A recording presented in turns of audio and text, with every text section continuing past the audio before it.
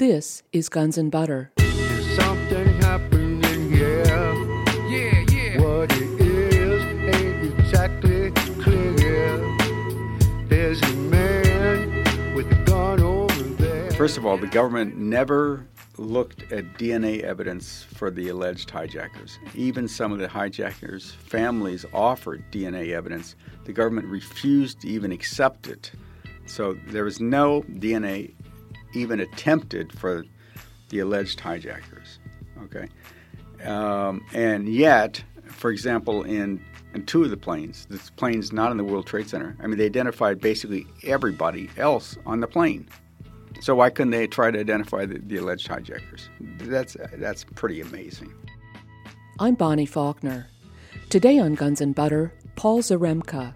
Today's show, The Hidden History of 9/11. Paul Zarembka is professor of economics at the State University of New York at Buffalo. He is author of Toward a Theory of Economic Development and editor of Frontiers in Econometrics. Paul Zarembka is also co-editor of Essays in Modern Capital Theory. Editor since 1977 of Research in Political Economy, this series of 24 annual volumes addresses economic and political issues from the perspective of the social classes involved. The Hidden History of 9/11-2001 first appeared in 2006 as part of the Research in Political Economy series. Newly republished in paperback with updates from the authors, The Hidden History of 9/11 is a compendium of articles by different researchers into various aspects of the September 11th attacks, including sections on the hijackers, who were they, the morning of 9/11, and the context of 9/11 and meaning for the future. Today we discuss several of the chapters in depth. Paul Zarembka, welcome. Thank you. The book you have edited and written a chapter for, The Hidden History of 9/11, first was published in hardcover in 2006, I believe, but was quite expensive and unavailable to most people. But last year, your book has now been published in softcover. The Hidden History of 9/11 is comprised of different chapters on different subjects relating to 9/11 by different authors, and right. You yourself have authored one of the chapters. That's right. Yeah. Right. And only it's important to know that only half of the book is about 9/11 itself, and half of the book is basically about background, one way or another, about the 9/11 type issues. Right, and I want to get into those in some depth. Hopefully we can cover a lot of that today. Okay. Why don't we start with your chapter, which is called Initiation of the 9/11 Operation with Evidence of Insider Trading Beforehand. You write about three topics: the planes and hijackings, the targets, and insider trading. With regard to the planes and hijackings, what did your research reveal? Basically, I mean, this may be a little bit surprising, but basically I came to the conclusion the planes took off as described by the 9/11 Commission report or anybody else. I mean, they did take off. There was not an issue of no planes that some people talk about. The planes did take off, and I don't have any evidence that they didn't take the paths that we know about. I did sustain the fact that there was interference in the cockpits of some sort, but I always refer to the alleged hijackers. I mean, somebody interfering with the planes would be called a hijacker, but the individuals, the identity of the individuals makes them, for me, alleged. I have no idea who they were. Well, regarding hitting the targets, which is the second section, is on the targets, you examined three different scenarios: actual suicide pilots aiming the planes into the targets, or secondly, homing devices that home the planes into the targets, like commercial pilots following homing beacons, or where the planes are automatically controlled by computerized guidance systems and crews are rendered helpless to change the result. And thirdly, the possibility of substituting commercial planes with pilotless drones. So these are all various scenarios that have been researched and written about. What is your feeling about these three possible scenarios? That's a good question. first of all, the 9/11 Commission report didn't consider any possibility but the first one. And the fact that the planes could have been guided by some kind of homing device is something that's actually familiar to all of us. We just don't know it. I mean, when most commercial planes land today, they land on some kind of glide path, which is determined by a beaconing device from the airport. So if you kind of just change the beaconing device, obviously you're trying to cause a problem. But if you change the beaconing device to the World Trade Centers, for example, you can have the same result as landing a plane. And if the 9/11 Commission report had been at all responsible, it would have addressed that possibility equally with the other possibility that there was live human beings who guided the plane into the targets. My problem with, and I'm not taking a 100% stand on the issue, but my problem with the idea that there was people in the cockpit who actually crashed the planes into the building, I mean, that requires a steeled human determination, requires skilled piloting. None of the alleged pilots had the skills for it. But even more than that, if I were planning such a major terroristic event, I would not rely upon the human element in that. I would use some electronic devices. Now, there was a third possibility that you mentioned. That is the drone possibility. I don't think there's enough evidence. There's some interesting things that it's just too far in advance for us to discuss it today. There's some suggestion that there could have been something there, but it's pretty murky. So I don't really give it too much credence. Well, in terms of the homing device, the beacon, could you talk a little bit more technically how that works? Where would the beacon originate, and who would be in a position to change the beacon? The best evidence that I've seen about where the beacon could have been is in World Trade Center 7, not 1 and 2, but in World Trade Center 7. I mean, there's some authors who have provided a very clear mapping of where the planes could have come in on the same beacon path, and then when they hit the north or the south tower, actually banked into the tower in the way in which they, in fact, are photographed as having gone into the towers. In other words, not straight in, but at an angle. So the answer to your question basically is the beaming would have been or could have been in World Trade Center 7. And who did it? Well, that's the whole that's the whole ball game. There is another possibility, and the other possibility is it was electronically controlled completely. But in other words, there's no beaming. You had an automatic pilot control the planes into the towers. I want to make a couple of comments about that, and that is that even if there had been some hijacking or some kind of intervention in the cockpit, if either one of those things had happened, whatever the pilots did or the alleged hijackers did, it wouldn't make any difference at all to the outcome, and so it has no impact on who did it, on who the alleged hijackers were, because they might have been set up to do it to sort of create a story, but it didn't change the outcome. The outcome was determined by something else, namely beaconing or automatic control of the planes. The fact of automatic control of planes or beaconing is, it's well known. I said automatic, but I kind of meld that into beaconing. It is not the same, but it's the same sort of idea that you're controlling the plane by electronic means. Right. And if that were the case, then it wouldn't matter what was going on inside the plane, that they would have control. Right. Exactly. Right. Do you have any opinion? Do you have any? Well, obviously, I guess you haven't reached a conclusion. But what would you? Do you have any preference on this? I have a bias that it was some kind of electronic control. Yeah. But I'm not asserting it. That's my bias. This is a major terrorist operation against at least 4 targets, and I just don't think you want to rely upon human beings being told what they're supposed to do and actually completing the exercise. I just think it's too important to get it done right to rely upon just a, quote, steeled set of human beings doing what they're supposed to do. Well, exactly. This was very, very complex. Right. And sophisticated operation. And furthermore, they don't have the abilities to do it. None of the alleged pilots had the ability. Right. Right. And just an aside, when you were talking about beaconing possibly coming out of World Trade Center 7, which collapsed later in the day, I guess I did read in the book somewhere where someone was talking about how if, in fact, that were the case, if a beaconing beam were coming from World Trade Center 7, then that would explain, as you mentioned, why the planes were at an angle when they hit the towers rather right. than straight in. Right, and it'll also explain why it might be useful to have that building come down. Exactly. The devices would be in there.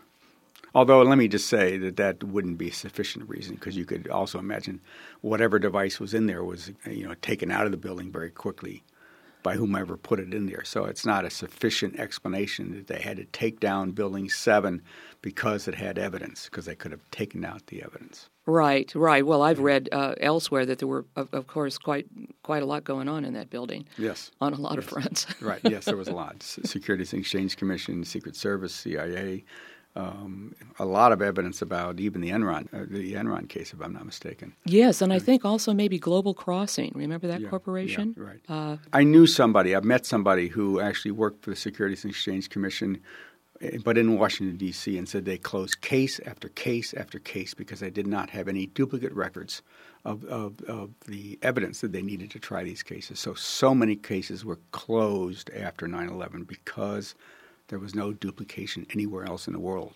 of the files. Oh, that's very interesting because that all had to do with huge financial fraud. Mm-hmm. Yes. And then we watch what's going on today. Yeah. Yes.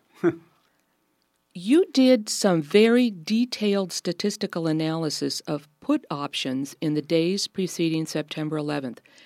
Could you explain what a put option is, and then talk about your analysis and conclusions about insider trading before September 11th, which obviously would show foreknowledge of the attacks by financial speculators and institutions?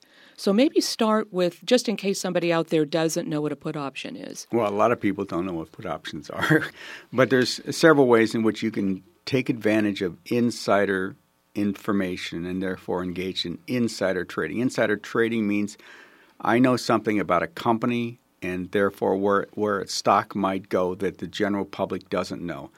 If you do that, that's illegal. I mean, you're not supposed to be able to do that. You're not supposed to take advantage of insider information to play against a stock in either direction, either upward or downward direction.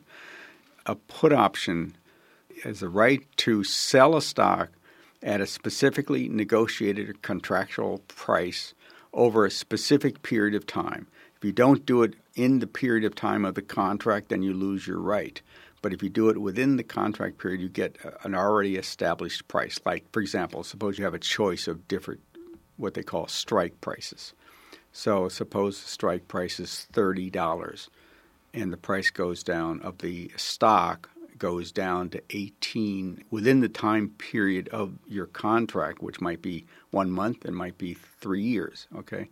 If it goes down to 18 in that time, then you can buy the stock at whatever day you're doing this, and at the same time sell it through this put option. The option you have to buy the stock at 18 but sell it at 30.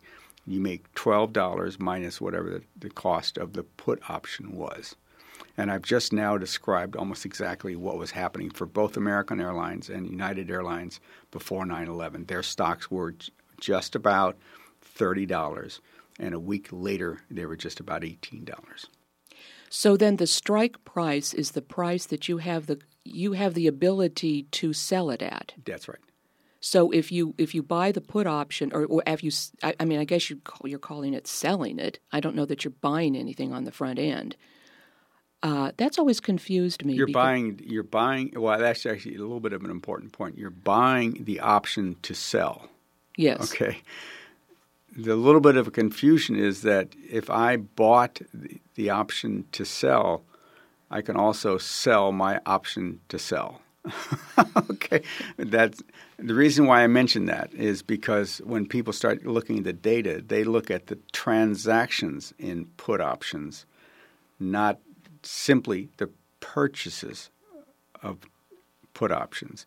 And the transactions could include some selling of the right to sell. It's a little bit confusing, but if you want to have clean data, you need to clean that up.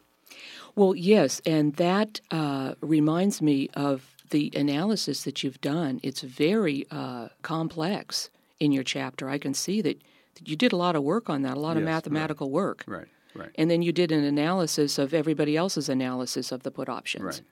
And what kind of conclusions did you come to? Well, I'm glad you asked me that question because, frankly, I think there's exaggeration out there, but there's still evidence. There's still evidence of insider trading, and yet there's exaggeration. The exaggeration, I think, is along the following lines.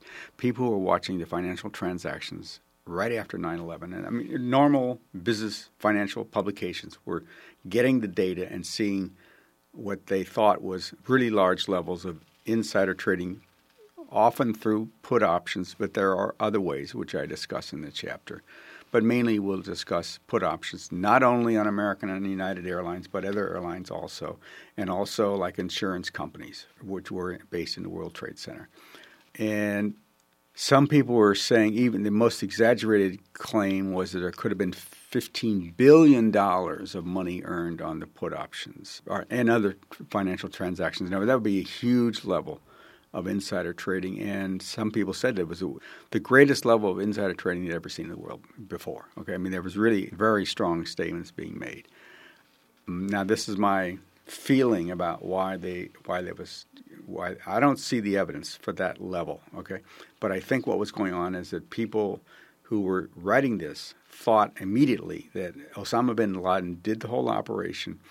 Just follow this money, the insider trading money. You'll get to Osama bin Laden, and you'll prove that Osama bin Laden was the agent that engaged in 9/11. About exactly, more or less, 1 month after 9/11, all that discussion just stopped. Okay, my sense is that somebody told them or got the word out that it's not going to lead to Osama bin Laden. Okay. I'm speaking with author and professor of economics, Paul Zarembka. Today's show, The Hidden History of 9/11. I'm Bonnie Faulkner. This is Guns and Butter. So what did you find about what did you find out about the put option? Okay, the most important thing is that there's a professor named Potasman who's at the University of Illinois at Champaign-Urbana who, for reasons that I don't exactly know, was given confidential data. And remember, I described this issue before about you had bought a put option, you might sell it, okay? And the data that's publicly available doesn't make the distinction, but he was able to get data which does make the distinction.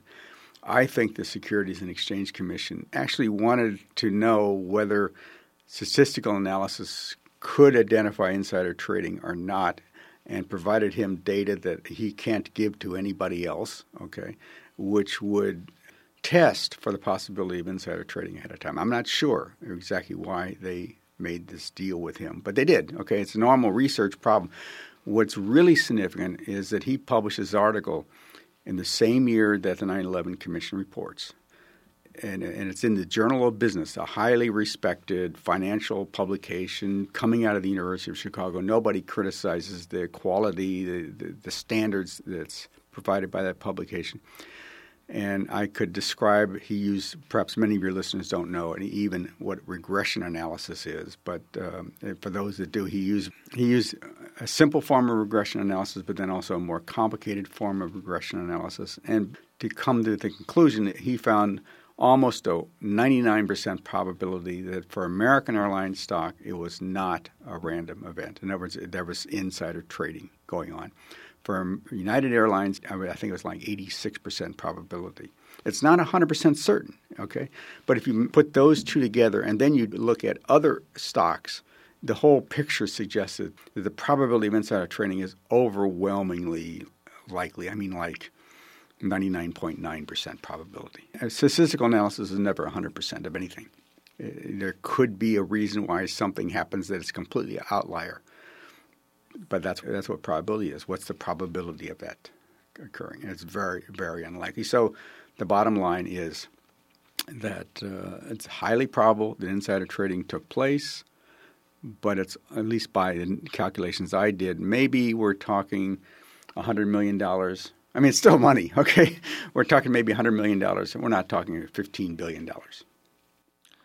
I even have a friend that was working at the Pacific Exchange here in San Francisco, and I met him years after 9/11, and he said in the days before 9/11 at the Pacific Exchange here, they were talking about these huge puts. Oh, yeah? Oh, that's interesting. It is interesting, isn't it? Those particular airline stocks are. I believe so. Yes, yes. That Yeah. that was people were talking about that because it was unusual. Yeah.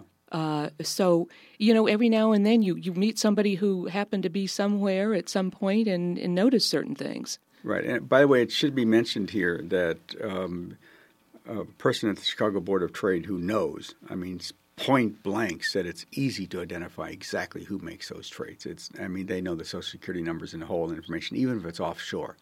They even know it in real time, at least if it's domestic. If it's offshore, they might have a little bit longer time to get to the information, but they know who did it.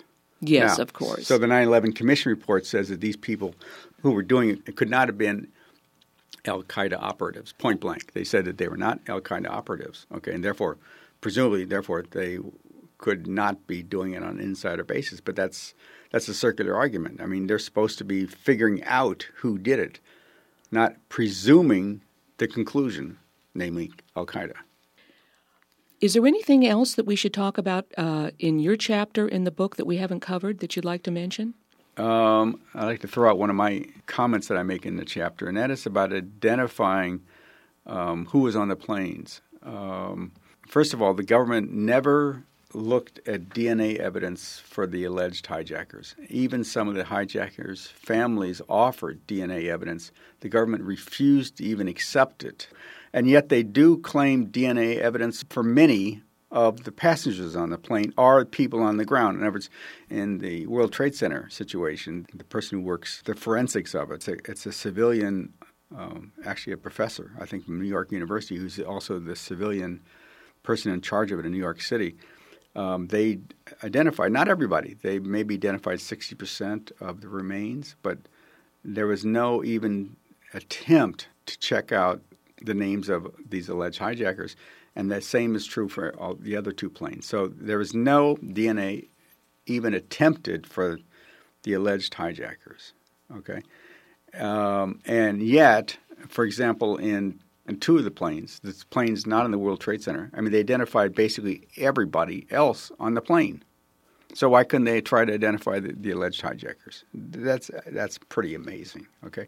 The other thing I want to mention is just so people know that the government never released the American Airlines, United Airlines manifest of who was on the plane. So you don't have a direct statement from the airlines of the names of those individuals who you would even know the seats. You don't see the names of those individuals. And that leads me to something I just have to talk about, and that is I always say alleged hijackers because there was news coverage from, for example, LA Times, The Independent in England, BBC, a Saudi newspaper, that 11 of the alleged hijackers said that they are alive after 9/11. And it's not a simple question of a transliteration of a name. You described a name, you provided their picture, you provided maybe where they worked or where they went to school or where they were living. The government gave pretty much information about these individuals. These individuals raise their hand and say, why are you putting me in front as a terrorist and a hijacker? And they're alive after 9/11, so it makes no sense, okay? At a minimum, the 9/11 Commission report was a serious investigation, would seriously investigated all 11 of those cases that were mentioned and find out if it was true or not. But they didn't do anything at all. The 9/11 Commission report just assumes the names of the hijackers, which, by the way, the list did change. The list of the first day, they found out one of the people on their list was already dead a year earlier.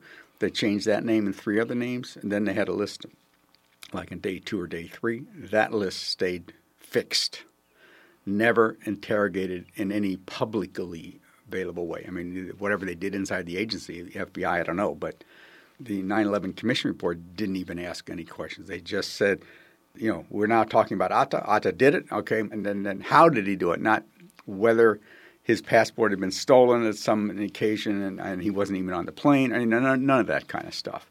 And then that leads to the issue about, well, what evidence do you have that the people on the plane? Take Atta. Atta was in Portland, Maine, supposedly flying from Portland, Maine to Boston to catch this flight. He drove from Boston to go to Portland and then wants to fly back to make sure he catches the Boston flight to Los Angeles. Okay, why would you do that? I mean, it's silly to do that, okay? But you do have video evidence that's pretty convincing that he was in Portland, Maine airport, because you have his picture, you have the timestamp of the video, and what you're supposed to have on the video. But the problem is it's simply his flight from Maine to Boston. It doesn't tell you he even got on the Boston plane. So, and there is no airport video being provided which links any of the names to the individuals. I mean, they might do that. Another case in Dulles, they give a video of, I think, 2 of the alleged hijackers. They have videos of them coming into security, but without a date, without any description at all on the security camera. So it could have been done. It could have even been done at a different airport. And they have a picture of the shadowing of the cars, supposedly at that airport, supposedly on that day, but the shadowing doesn't correspond to like half hour after sunrise. So it's not credible at all. That leads to the first chapter of the book. And part 1 is hijackers. Who were they? That consists of one article, What We Now Know About the Alleged 9/11 Hijackers by Jay Kolar, a film scholar who brings his expertise to bear on the photo and video evidence presented by the U.S. government to substantiate its account. He finds numerous serious problems with the video evidence for the hijackers purportedly taken at airport boarding gates by security cameras, concluding that, quote, no evidence exists that any of the hijackers ever boarded the planes that crashed on 9/11, what you've begun to describe. Right.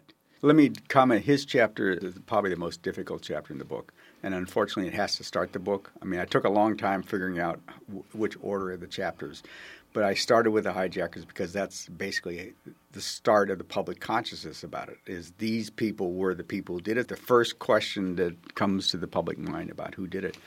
I mean, it is a difficult chapter because he's describing evidence, for example, for doubles. In other words, somebody portraying to be somebody else but not being that person, and how that can be used to set up a person for being on the plane when they, in fact, were not on the plane. And he concludes that the confessional video of Osama bin Laden taking responsibility for the attacks is a forgery. Yes, he does. Right. He's an expert, as you said. He's a film expert. I mean, he doesn't look at the films the way people like myself do. Okay, well, he immediately sort of interrogates what he's looking at. Now, you also mentioned doubles, and in this chapter, What We Now Know About the Alleged 9/11 Hijackers by Jay Kolar, contradictions in the official account of their activities prior to the attacks show that doubles were used to build up false legends for them. Right. And I think specifically Ziad Jarrah is the striking example, and then there are a lot of photographs of the first page of your book. That's right. That's the advantage of the soft cover, which comes out of 7 Stories Press in New York City, because we were able to put in these pictures of this one alleged hijacker, Jarrah, who was an alleged pilot of the plane who crashed in Pennsylvania. Now, from the pictures of Ziad Jarrah, all the different identification pictures, you can see that they're different people. That's right. And the key is that all but one of those are actually government-issued photos of him. I mean, it's not just random photos of somebody. It's government passports or driver's licenses or something like that, and they're not the same people. There's at least 3 people there. Another chapter in The Hidden History of 9/11 is David McGregor's September 11th as Machiavellian state terror. He sees terror as, quote, a critical aspect of a theory of the state, one that applies to most state formations, not just to a particular regime or to certain intelligence agencies or to the presence of factions within the state. When Machiavelli developed his politics of government, he did so looking not only at the Italian city-states of his period, but also at the Roman era as chronicled by Livy and others. In short, he was constructing a general view of how states operate. Terror is not simply a tactic in political struggles, but an irreversible aspect of government. And that means all governments, right? We're not being particular here. That's right. That's really important. I mean, what David McGregor is trying to convey to people is that the United States government, whatever else it is, it claims to be a democracy, and so whatever it is, okay, it is not exceptional. Okay, it is a government. Okay, governments, and we know this very clearly, governments do quote, nasty things, okay? And that can include the U.S. government.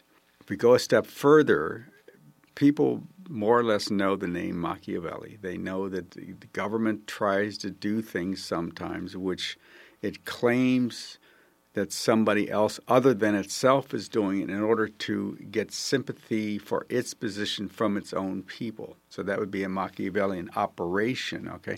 And a terrorist Machiavellian operation is just going at from the point of view of doing it a terrorist act, okay?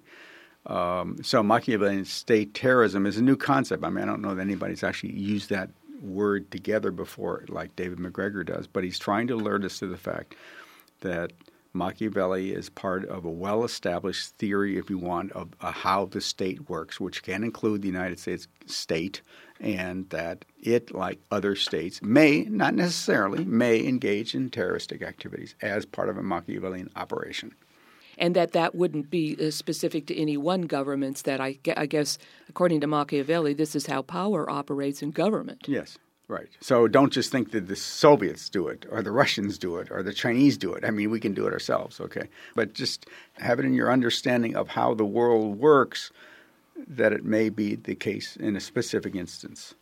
So, for example, we do know that the United States, in collaboration with many Western European governments, actually did engage in alleged right-wing terrorist activities, for example, bombing in Bologna, Italy, several years ago. We do know for sure that it was a Machiavellian state operation trying to blame the left when it was in fact done by right-wing forces. Yes. Connected to the government. The strategy of tension. Right. I guess Operation Gladio, I think they call it. That's exactly right. Yeah, right. The stay behind. I'm speaking with author and professor of economics, Paul Zarembka. Today's show, The Hidden History of 9/11. I'm Bonnie Faulkner. This is Guns and Butter. What's happening in New York City as we speak is that there's a petition which has been circulated, which is asking the citizens of New York City to vote on the possibility of having a new, totally independent and independently financed, not a government-financed, independent investigation of 9/11. I mean, that's the city in which it should happen, right? Because most of the activity of 9/11 happened in New York City. So they've now gotten 50 to 60,000 signatures, which is enough to get it on the ballot of the November election if the city council permits it to go on the ballot. If it doesn't immediately permit it to go on the ballot, then they can have 45,000 signatures, which will still get it on the ballot, but by the citizens' mandate, nothing to do with what the city council does. In other words, they are close to the possibility of actually having it on the November ballot in New York City, in which case then it becomes, I guess, a majority vote. Do the citizens want a new independent investigation of 9/11, not a government-sanctioned one, but by citizens-sanctioned investigation? I think that's a very important thing because I can have whatever opinion I want. Anybody else can have their opinion about 9/11, but I don't want to go around saying I have the whole truth about this whole thing and not care about whether other people begin to understand it or not. Part of the understanding is having a serious, subpoena-powered investigation of 9/11 done by people who you can genuinely respect. If this ballot measure, is this for the city of New York or for the state of New York? City. The city. Now, this ballot measure is called NYC Can. NYC Can. Right. And there's a website precisely that, www.nyccan.can. They have submitted it to the city council as of last Wednesday. It is new news. I mean, this is last week it was submitted. Now, are they still going to collect more signatures just in case some people get eliminated, right? Or because the city council doesn't approve it and they need to have the 45,000 signatures instead of the 30,000 signatures. Okay, so both of those. So they collect signatures through something like the last week of August.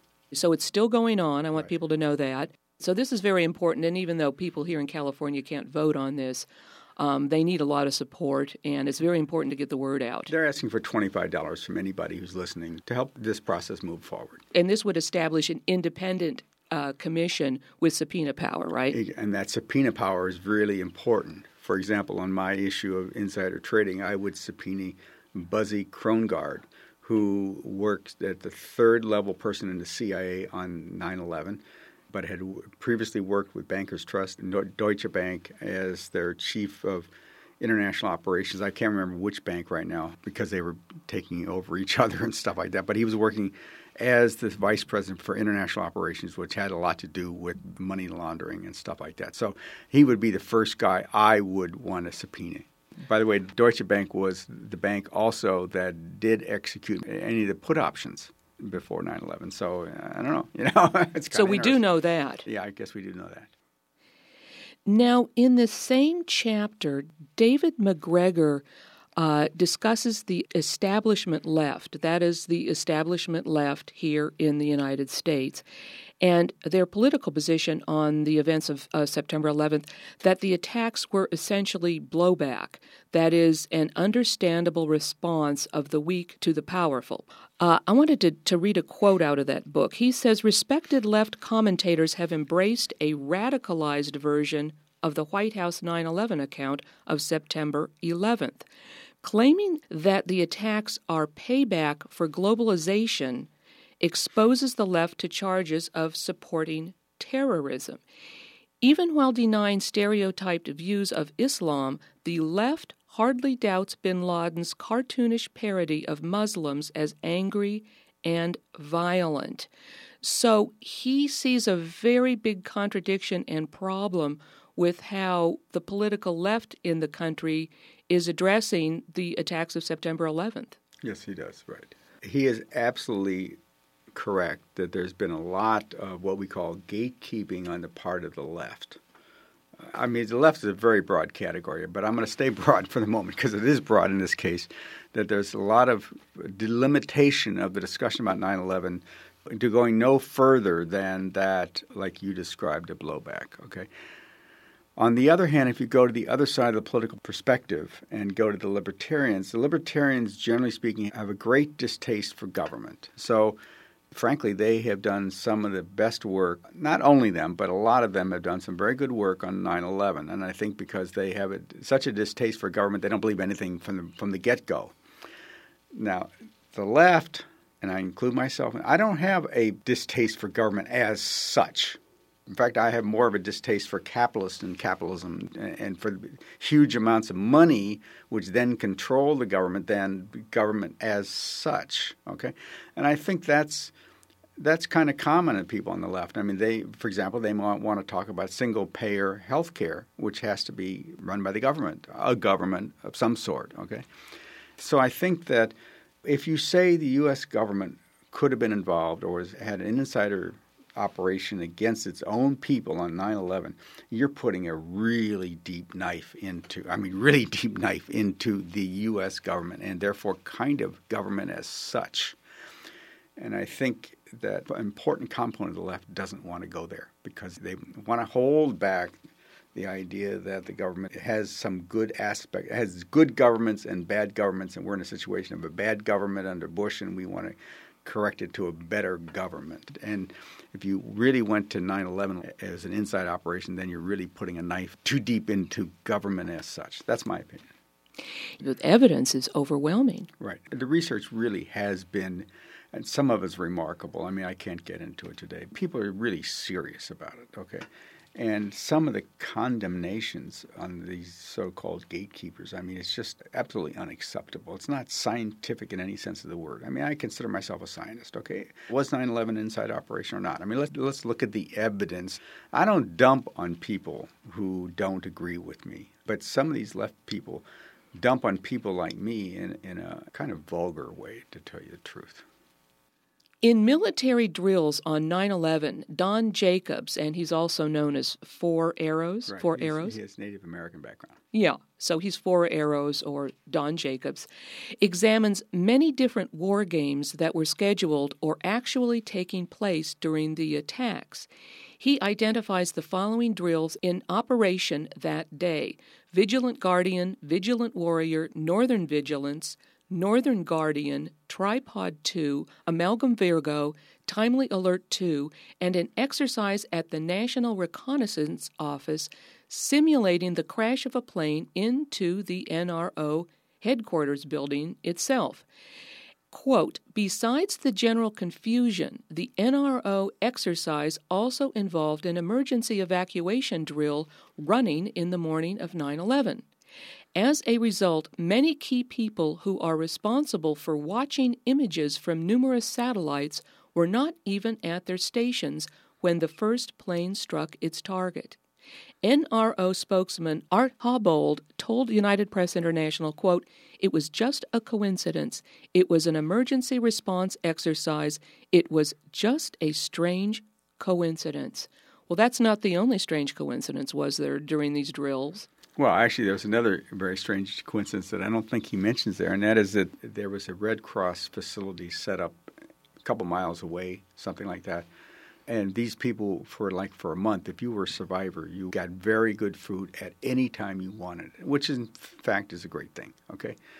But the interesting thing was it was set up before 9/11.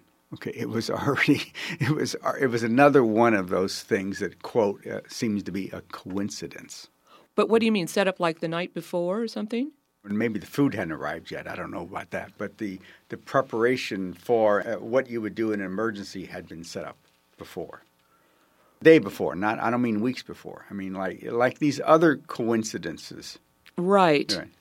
It was supposed to be an exercise which became real.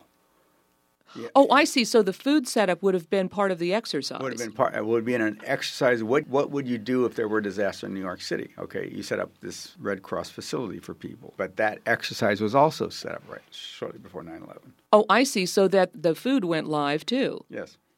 There is one important thing I could say about this chapter, that the co-pilot of the plane that Wellstone went down on was an acquaintance of Moussaoui, of the Moussaoui trial, which occurred in 2005, 2006.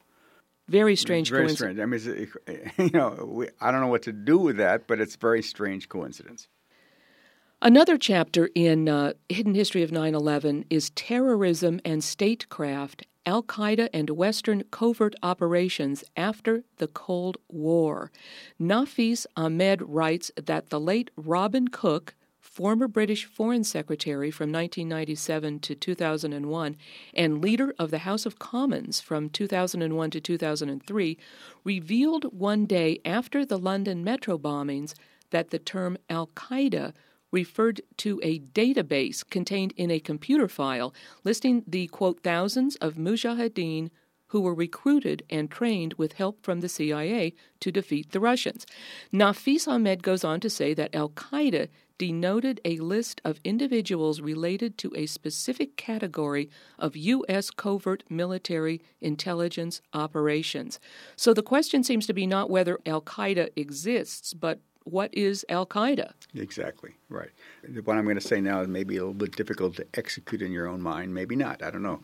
If Al-Qaeda is a data bank of names that have been of individuals who are either directly or indirectly connected to the CIA. I don't say only directly because some individuals may not even be aware of their connection, but if the structure has basically been set up by Western intelligence, CIA specifically, but not necessarily only the CIA, if that's the case, then try to do the following exercise when you're hearing the news about Al-Qaeda. Okay, if you hear a news item tonight about Al-Qaeda, try and say Western intelligence or substitute the word CIA, okay? It gives you a totally different perspective on the world than if you don't do that. I mean, that is kind of the message he's encouraging you to work through. I will say that I'm not an expert. Really, each author is following their own expertise. Ahmed wrote one of the first two studies of 9/11. I mean, he's been doing this for quite a while. I'm speaking with author and professor of economics, Paul Zarembka. Today's show, The Hidden History of 9/11. I'm Bonnie Faulkner. This is Guns and Butter.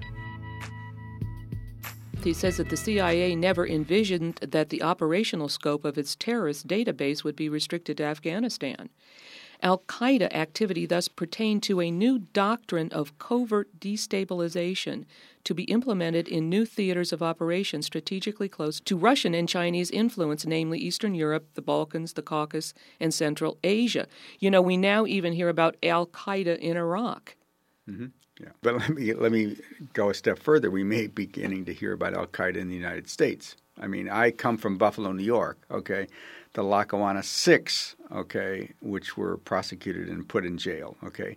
Those people were somehow connected to al-Qaeda and Osama bin Laden, trained by them, okay. So I'm warning people in some ways, when you hear about it, al-Qaeda operation in the United States, don't think that it may be somebody over there. It may be somebody right here. I mean, the director of it would be somebody here, not there. That's what I mean.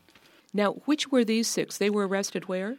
In Lackawanna, New York, which is this old ex-steel city just immediately south of Buffalo, New York, which is where I come from. And that was somewhat similar to another group of guys that were arrested in Florida a couple of years ago, right? And another set of people who were arrested in Toronto, near Toronto. Yes, right. Exactly. Right. By the way, I'm not even sure it went to trial. It may have been a plea bargain. I think it was a plea bargain. One other quote from his chapter, Turkish intelligence specialists agree that there is no such organization as al-Qaeda. Rather, al-Qaeda is the name of a secret service operation.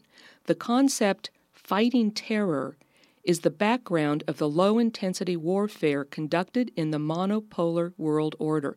The subject of this strategy of tension is named as al-Qaeda. Mm-hmm. It's kind of a difficult concept to get, but it is difficult, and that's why it's actually quite useful to hear that quote, to realize that the fact that may be the reality of what's going on. And it's going to continue to be the case, okay?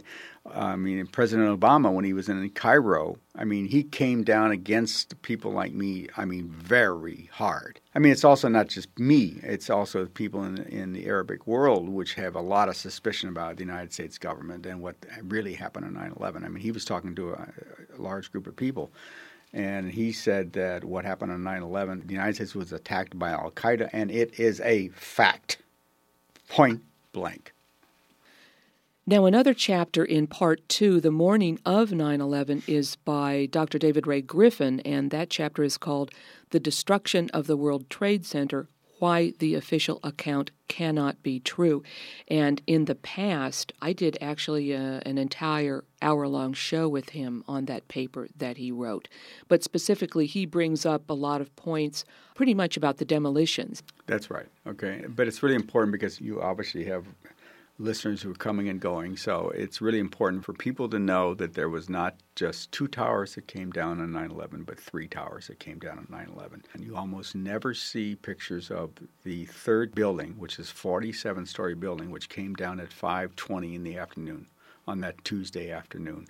Building 7 did collapse in a 2.5-second period of time, even though it didn't have as extensive damage as buildings that were around World Trade Center 1 and 2. And no plane hit it. Well, there are other really good chapters in the book that we haven't covered, but I'd like to mention them. There's Making History, the Compromised 9/11 Commission by Brian Sachs. Right, which is discussing not so much what the commission did, but who was appointed to the commission, which is the diametrically opposite case of this NYC-CAN Coalition for Accountability Now, which wants a genuinely independent investigation. These are government operatives that were appointed. Right, and that's what Brian Sachs shows in this chapter. Right. Then there is also Islamophobia and the War on Terror, the Continuing Pretext for U.S. Imperial Conquest, and that's by Diana Ralph. Right, that's right. She's at the University of Ottawa. And basically her argument is, and this it's kind of subtle, but at least part of the argument is that the whole process of creating Islamophobia started back in the Likud government in Israel. I think she says around 1990, okay? And then it was kind of exported, or maybe you say imported, exported from there, imported into the United States, into the neocon structure. She's not saying by this that Israel did it, but she's saying that the ideological structure of Islamophobia came out of Israeli practices in an earlier period. I also want to mention, since we're going over things that we don't have time to cover, that in the softcover edition, the second edition of the book, we do have updates. For those people who wrote chapters who thought there was an update which was necessary, I was one of those, okay? And the updates are very important. I don't mean extremely important, but there's a lot of new information that comes out. And we were able to embellish our story in a positive way. I mean, not in a negative way, to add in new evidence. For example, the Moussaoui trial hadn't taken place when I wrote my chapter. Okay, afterwards it had taken place, and they provided evidence about, for example, the use of cell phones on the planes that were in the air. Okay. The comment I would make is that people like myself who were trying to investigate 9/11 in an earlier period were noticing that there was alleged use of cell phones at altitudes that were unbelievable, 30,000 feet, 20,000 feet. They were unbelievable that planes, that you could even do it. I mean, I myself made some efforts to make connections at those altitudes. I couldn't make connections at those altitudes. So how could you claim that people on Flight 93, for example, were making cell phone calls from the planes? When the Moussaoui trial came out, it said that the government, now the FBI, provides whether it was a cell phone or an air phone being used from all the flights, but particularly Flight 93. And they claimed that every case was a air phone except the last two, which were the ones closest to the ground, and they were cell phone. That's what they say. Whether it's right or not, I mean, that's what they say, okay? I myself, when the prior stories were about, I investigated every one of the cases of prior reports of use of cell phones. And some of them was just like one article mentioning it, and it could have been the reporter making an error. It could have been the person who received the call made an error or whatever. But there's one case where the contradiction is stark, okay, and that's Dina Burnett is the wife of Tom Burnett. She wrote a book about her experiences on that day before the Moussaoui trial came out. Burnett is one of the people who made supposedly, calls from Flight United in 93. She says it in her book, point blank. It was a cell phone because I looked on my own phone and saw the number that was Tom's cell phone number. Okay, so it could not have been an air phone. She said she got 4 calls. She gave the time and when the calls came. She suggested that all 4 were from the same phone, from Tom's cell phone, okay? The government says it was air phone in the Moussaoui trial. There's a direct contradiction between what somebody says in writing and what the government says in the trial. Direct contradiction.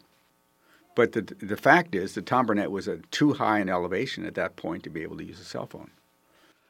And in this regard, we're talking about Flight 93 that either crashed or was shot down in Pennsylvania, right. And it's oftentimes referred to as the cell phone flight. Right, and that's where the most movies have been made of, and 2 or 3 movies have been made of that flight. That's right. That's right. The so-called heroes and all that kind of stuff.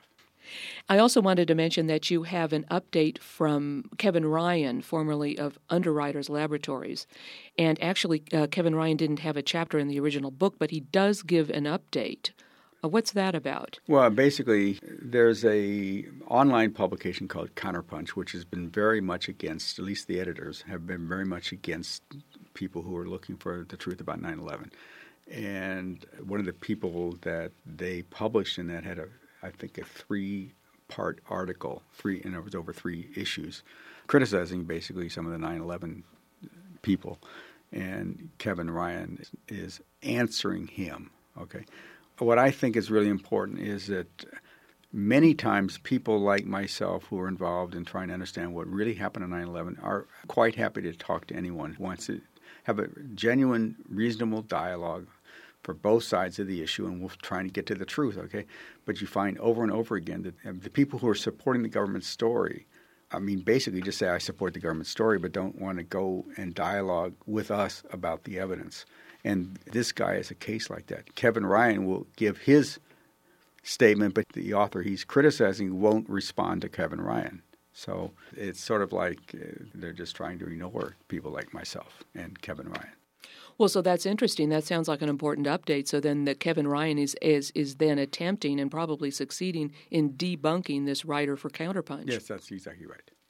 Now, the other 2 things that you have in the book, you end the book with something written by Bertrand Russell. I'd like you to talk about that, and then its counterpoint at the beginning of your book by Dr. David Ray Griffin. Yeah, it's a kind of a coincidence. Actually, David McGregor pointed me to Bertrand Russell's 16 points criticizing the Warren Commission on the Kennedy assassination. And I had never read it before, and it was brilliant. I mean, it came out actually a couple of weeks before the Warren Commission actually was officially released. It was a brilliant statement on the part of Bertrand Russell about the weaknesses of the Warren Commission. It so happened that David Ray Griffin wrote, and I know that he didn't know about the Russells thing. He wrote 16 objections to the 9/11 Commission report. So the beginning of the book opens with these questions about the 9/11 Commission report, and it has an appendix at the end about the Bertrand Russell, but showing you how history is repeating itself in a certain sense. I really think that perhaps the Kennedy assassination was an opening salvo in a whole process of degeneration of the American state. By the way, when I say degeneration of the American state, starting with the Kennedy assassination, I don't want to glorify anything that happened before that. I didn't mean it that way. I just meant that we reached a new level of, if you want to put it that way, a way in which we take care of the powers that be in the United States by opening a road to assassination and terrorism. Well, Paul Zarembka, it's been wonderful to have you on. Is there anything else you'd like people to know about the hidden history of 9/11? If you don't mind, I would just make one other comment, and that is it's difficult to get too involved in 9/11 because there's lots of stuff out there. I'm proud of my book. I mean, the book I edited, and we all worked together. It was not an individualistic project. I think this is one book you could read about 9/11 and move into activism from there, okay? We now need to move toward things like what's happening in New York City or something like that into activism, and I think this book gives you the basis to do that. Well, Paul Zarembka, thank you very much. Thank you very much for having me, Bonnie. There's something happening here. Yeah. What it is ain't exactly clear. There's a man with a gun over there. I've been speaking with Paul Zarembka. Today's show has been The Hidden History of 9/11. Paul Zarembka is professor of economics at the State University of New York at Buffalo. He is the author of Toward a Theory of Economic Development and editor of Frontiers in Econometrics. Paul Zarembka has been a senior researcher at the International Labor Organization, Geneva, Switzerland, and a Fulbright Hays lecturer in Poznan, Poland. Currently working within the Marxist tradition on a book on the accumulation of capital, he has been a union president on his campus. The Hidden History of 9/11, published by Seven Stories Press, is available from the publisher and from Amazon.com. Paul Zarembka can be reached by email at zarembka@buffalo.edu. That's zarembka@buffalo.edu. The website is http://buffalo.edu/Zarembka. That's buffalo.edu// which is the horizontal wavy line, Zarembka, Zarembka. Guns and Butter is produced and edited by Bonnie Faulkner and Yarrow Mako.